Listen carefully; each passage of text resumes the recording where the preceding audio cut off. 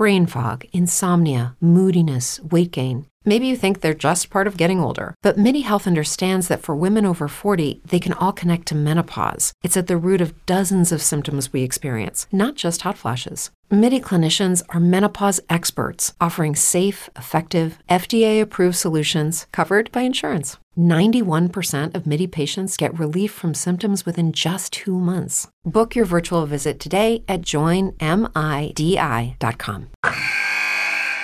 Wilson, you sent the game-winning email at the buzzer, avoiding a 4:55 meeting on everyone's calendar. How did you do it? I got a huge assist from Grammarly, an AI writing partner that helped me make my point. And it works everywhere I write. Summarizing a doc only took 1 click. When everyone uses Grammarly, everything just makes sense. Go to Grammarly.com/podcast to download it for free. That's Grammarly.com/podcast. Easier said, done. 2-2 pitch. A swing and a long drive. Deep left. Way back. Gone.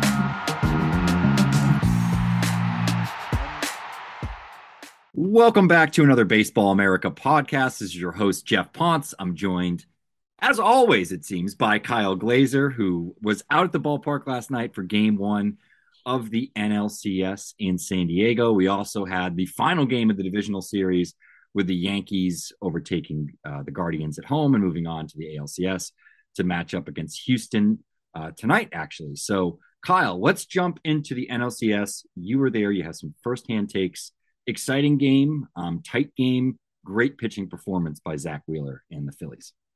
Yeah, I mean, that was what was as impressive as anything else. Obviously, the Kyle Schwarber home run we'll get to in a minute was extraordinarily impressive, but it was just kind of how easy Wheeler made it look. I mean, 7 scoreless innings, 1 hit allowed, 83 pitches. I mean, it's the Padres lineup that at times has certainly struggled this year, and then they've been a little boomer bust, but there's still some dangerous hitters in this lineup, and Wheeler just made it look easy. I mean, just sliced right through him.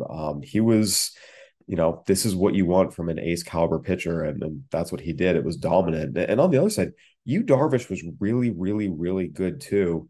The home run he served up to Bryce Harper, that was a good pitch. It was off the edge of the strike zone, up and away against a left-handed hitter. And Bryce Harper, just being the fantastic player that he is, went up and got it. And then the Schwarber home run was really his one mistake. And that was all it took with the way Zach Wheeler was throwing. I mean, it was impressive. And give Seranthony Dominguez and Jose Alvarado credit too. Pulling Wheeler after 83 pitches, pitching as well as he was. His velocity was down 3 or 4 ticks. It's still a little bit of a risk when you pull a guy who's pitching as well as he is. And look, velocity is going to go down the deeper you go into a game. That's not unique. It's just a matter of, can he still execute with it or not? The Phillies decided to go to their bullpen, and it was extraordinarily impressive. I mean, Seranthony Dominguez, again, retired the side on 9 pitches there. And then you go to Jose Alvarado. The walk, the error, you think, okay, is this going to fall apart? And came right back and finished it off. Especially that at bat against Josh Bell. Josh Bell looked like he had no chance. And some of that's the way Josh Bell's been swinging the bat, but a lot of that is just how filthy Jose Alvarado is. So give the Phillies pitching staff credit. We talked about this before the series that, they have 2 fantastic ace starters, and their top 2 or 3 runs in their bullpen, they can get you. And that was the formula that worked for them pitching-wise last night. Yeah, I think it was funny what you said about Wheeler, and the velocity dropping, and that does happen with a lot of guys. I don't necessarily have, it worked out. I don't necessarily have an issue with the decision. As you got 7 scoreless out of your starter, if you can save those bullets and potentially use them in a tighter situation where you really need it later in the series, that could pay some dividends. You give it to your 8th inning guy, your 9th inning guy. They both pitched extremely well. I mean, Dominguez came out of the pen just absolutely firing as he struck out 2 over a clean inning of work. The thing with this game and Wheeler in particular was just how efficient he was. He had only allowed 1 base runner going into the 5th inning, had not allowed a hit, finally gave up that hit, with 1 out in the 5th to Will Myers. But I think that puts into perspective just how efficient and just how well he was pitching throughout the day. It didn't really, That was the only base hit that he allowed the rest of the game, even over the next few innings. So The only base runners regardless, allowed the rest of the game. I mean, yeah, this puts perspective. The game was over in 2:43. yeah, I mean, exactly. I mean, it was the very definition of making quick work of it. Wheeler Yeah. and Darvish as well. I mean, again, it was a really, really good pitching duel between two aces, and Wheeler Yeah. was just a little bit better, made one fewer mistake, and that was the difference. He was lights out. That was as dominant of a pitch performance you'll see. And again, this is what Zach Wheeler is capable of. He is an ace level pitcher. Whether he gets that recognition or not, I'm not sure. But you look at just what he's done the last few years, especially since he came to Philly. I mean, he is that guy. He's the guy you can give the ball to in game one. And the nice thing for the Phillies is their game two starter is also a guy that if it was game one, you'd feel very comfortable giving the ball to an Aaron Nola. So Yeah. we talked about with the Braves series, the Phillies, whenever they can throw these two on there out on the mound, more often than not, they're going to have the best starting pitcher in the game. And that's a huge advantage to start with. And again, they're in a really good spot right now, being able to throw Nola and then they go home. If the Padres are capable of coming back, they dropped the first game of the series against the Dodgers. And, similarly, they were able to come back and make it competitive, but they fell down early. And we'll see if they can do it again, here today. It's an afternoon game in Petco Park. It's a short turnaround. And we'll see. One of the big things is the crowd at Petco was just so instrumental in helping that team get going in the Dodgers series. And I know some people doubt the veracity of that, but if you were there, you'd understand. You talk to the guys in the clubhouse, and they'll tell you directly how much of an impact it had. Last night it was a lot more subdued.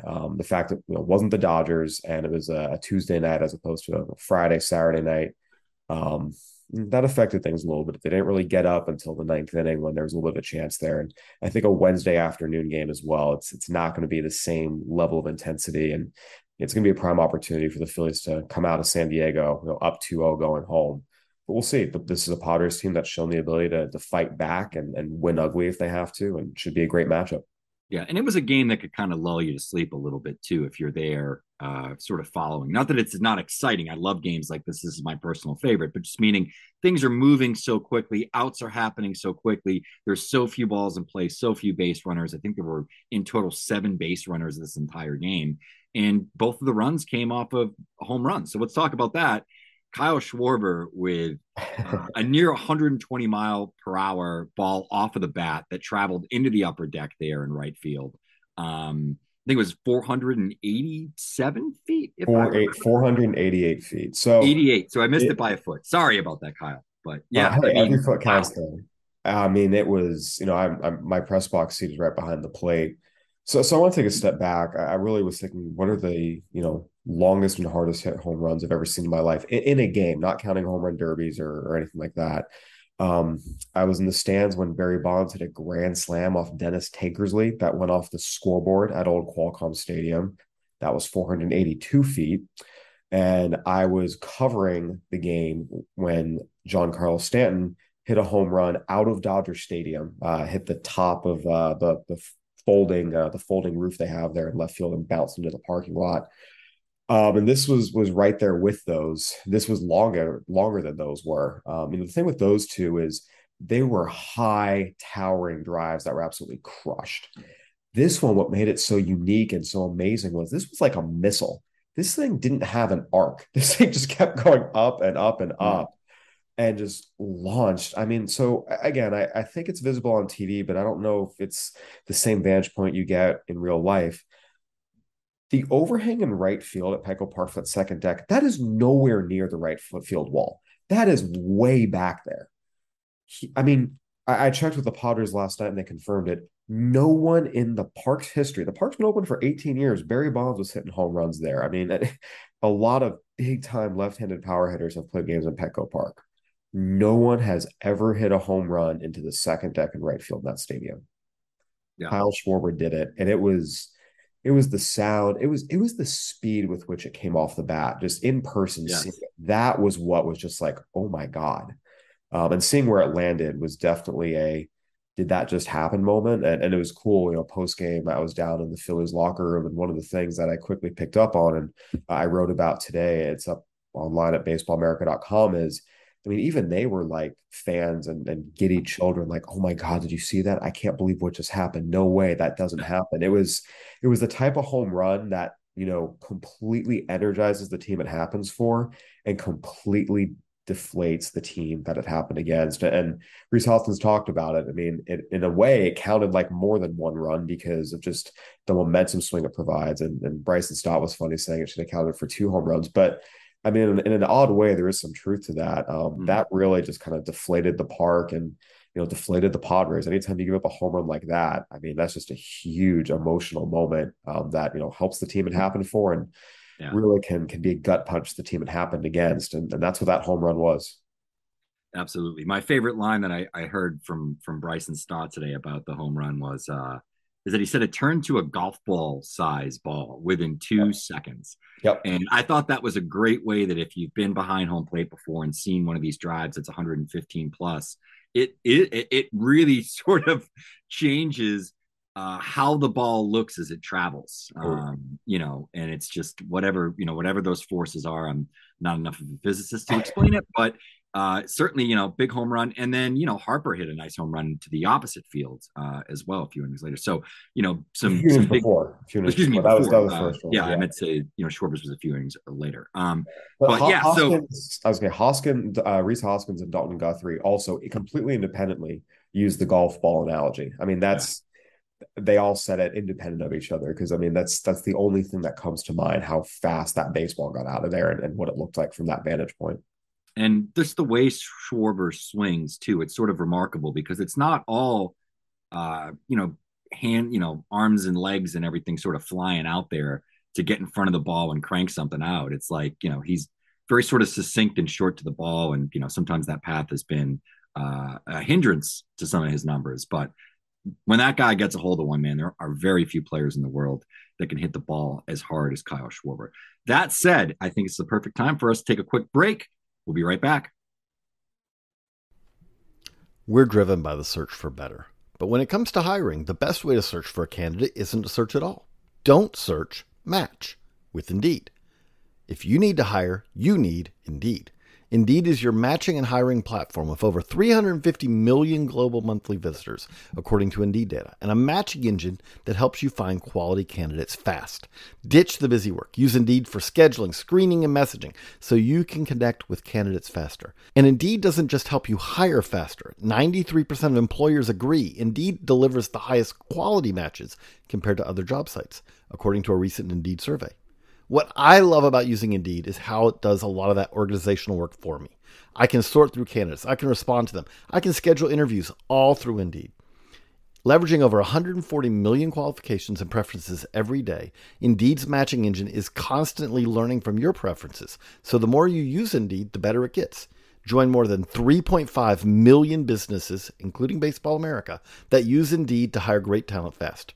And listeners of the show will get a $75 sponsored job credit to get your jobs more visibility at Indeed.com/BaseballAmerica.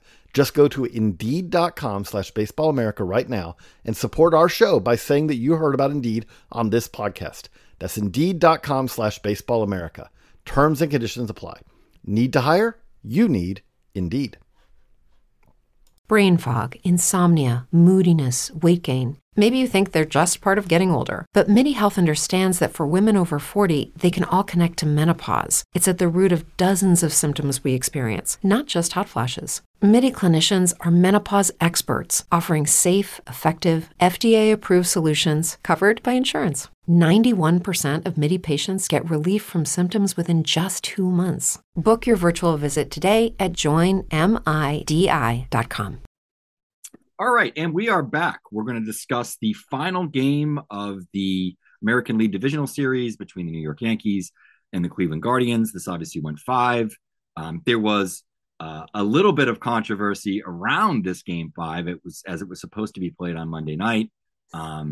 They held off for a long time before they announced the decision to cancel the game, which sent fans into a fury. I know that the Cleveland Guardians had to find a hotel to stay in. They ended up staying in lovely Yonkers, right down the road from the Bronx.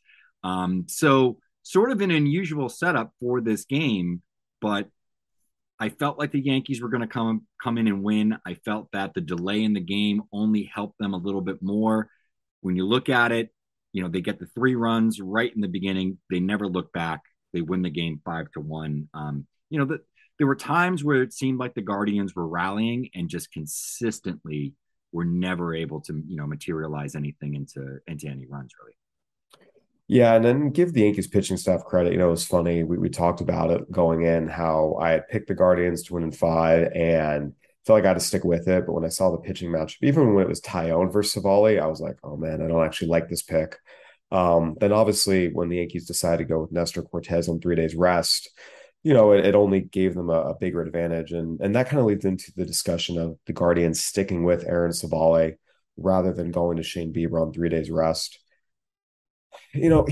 What's tough about it, I think a lot of people are saying, what are the Guardians doing? How could they do that?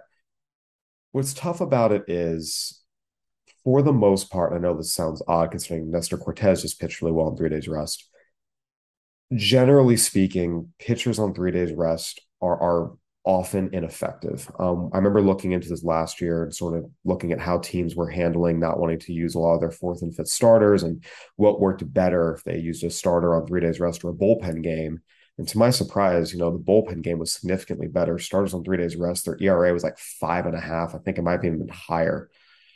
Starting on 3 days rest is very, very, very difficult. And there are very, very, very few pitchers out there who can do it effectively. Even the guys we think of as true number ones. I mean, that was one of the biggest things with Clayton Kershaw and his postseason legacy. A big part of it was the Dodgers kept starting him on short rest, and it didn't go well. And it doesn't go well for most pitchers. Again, the guys who can do it are the exception.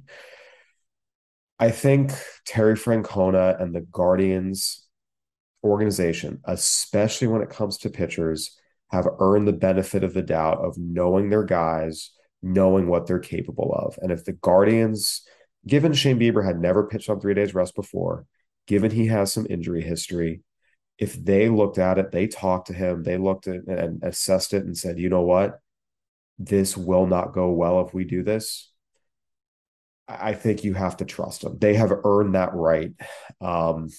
And it's a tough call, and that kind of puts it more in a situation where, okay, then it goes more to, well, if you're a postseason team, you need a little more starting pitching depth so that you don't have to turn to Aaron Savali in a winner-take-all game. I think if you want to criticize the Guardians, maybe that's where you could. It's just the fact that they didn't have any other options.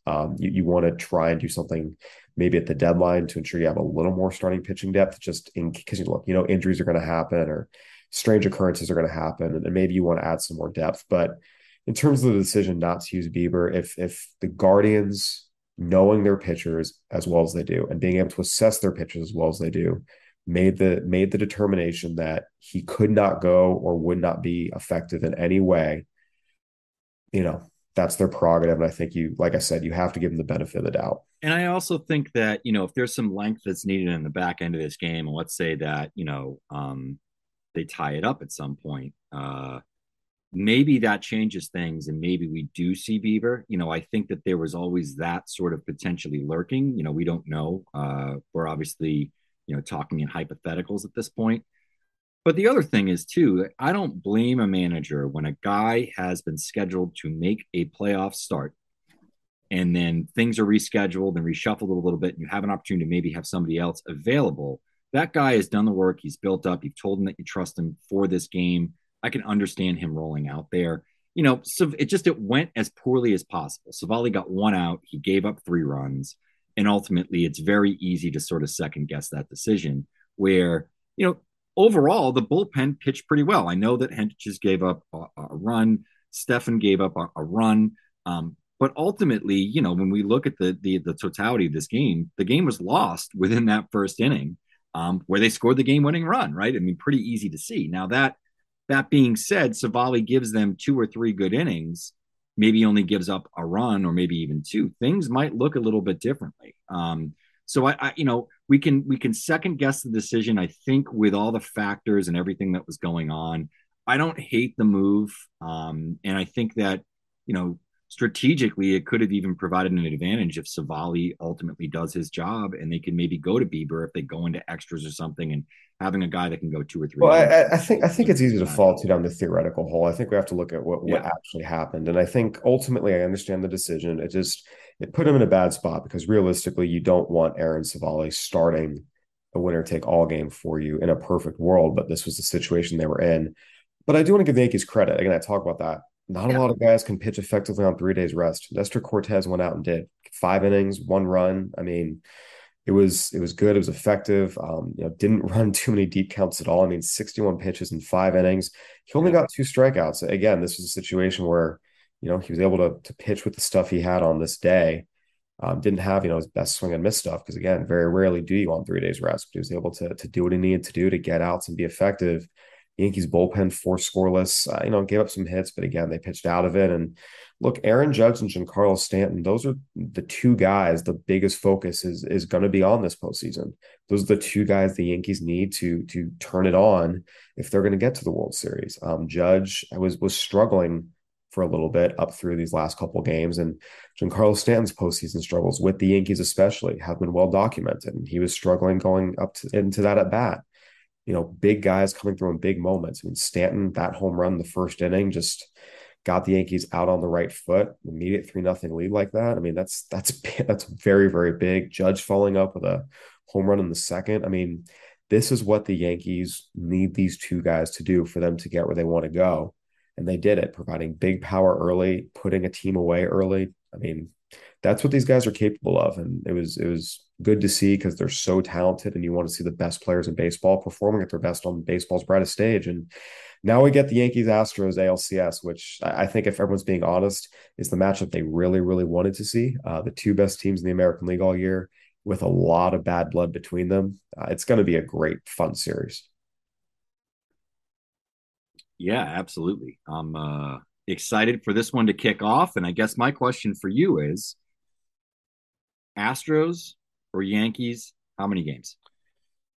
Yeah, well, I picked the Astros at the start of the postseason. I think the combination of just starting pitching depth they have, combined with a really, really good bullpen. Obviously they're coming off an 18-inning game, but they are going to be more well rested than the Yankees are coming into game 1.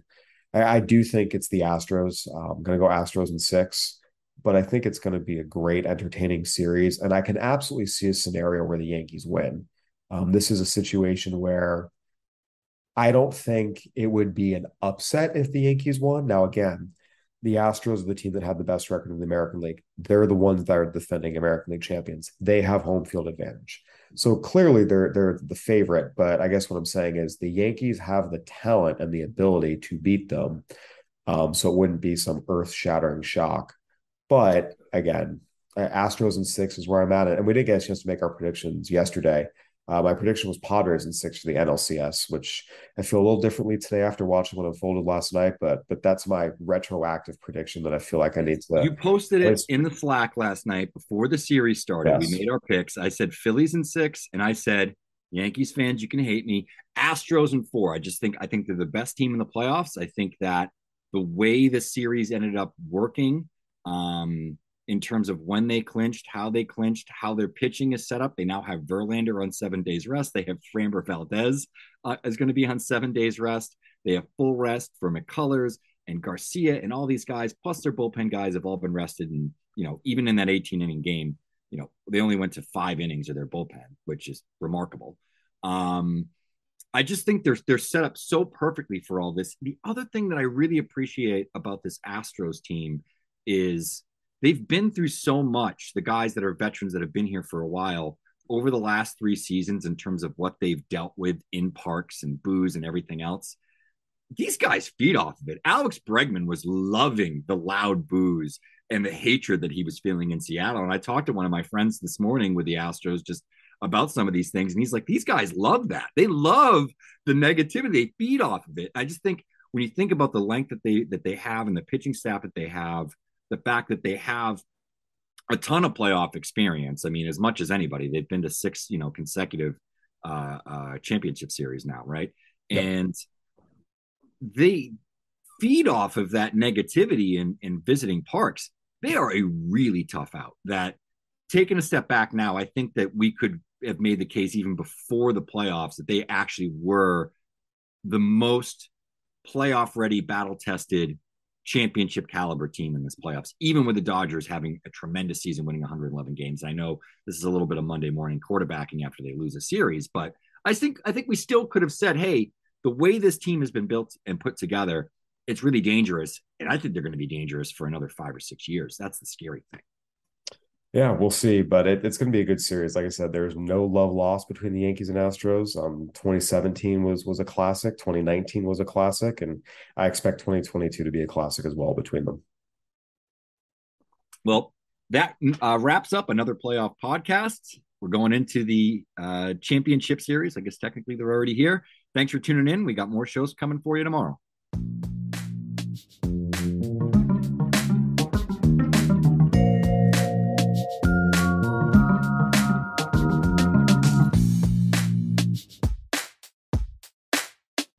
If you're a woman over 40 dealing with hot flashes, insomnia, brain fog, moodiness, or weight gain, you don't have to accept it as just another part of aging. The experts at MIDI Health know all these symptoms can be connected to the hormonal changes of menopause. And MIDI can help with safe, effective, FDA-approved solutions covered by insurance. 91% of MIDI patients get relief from symptoms within just 2 months. Book your virtual visit today at joinmidi.com.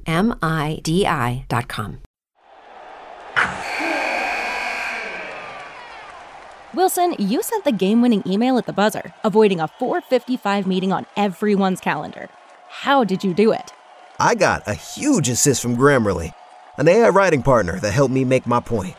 96% of Grammarly users say that it helps them craft more impactful writing. Would you agree?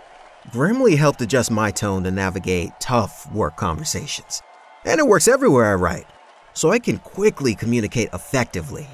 Your teammate used Grammarly to summarize an important document, making a 3-pointer. How did he do it? It only took one click. When everyone uses Grammarly, everything just makes sense. You made an incredible slam dunk to end the game. The meeting was canceled, and your team will go home champions. Go to Grammarly.com/podcast to download it for free. That's Grammarly.com/podcast. Easier said, done.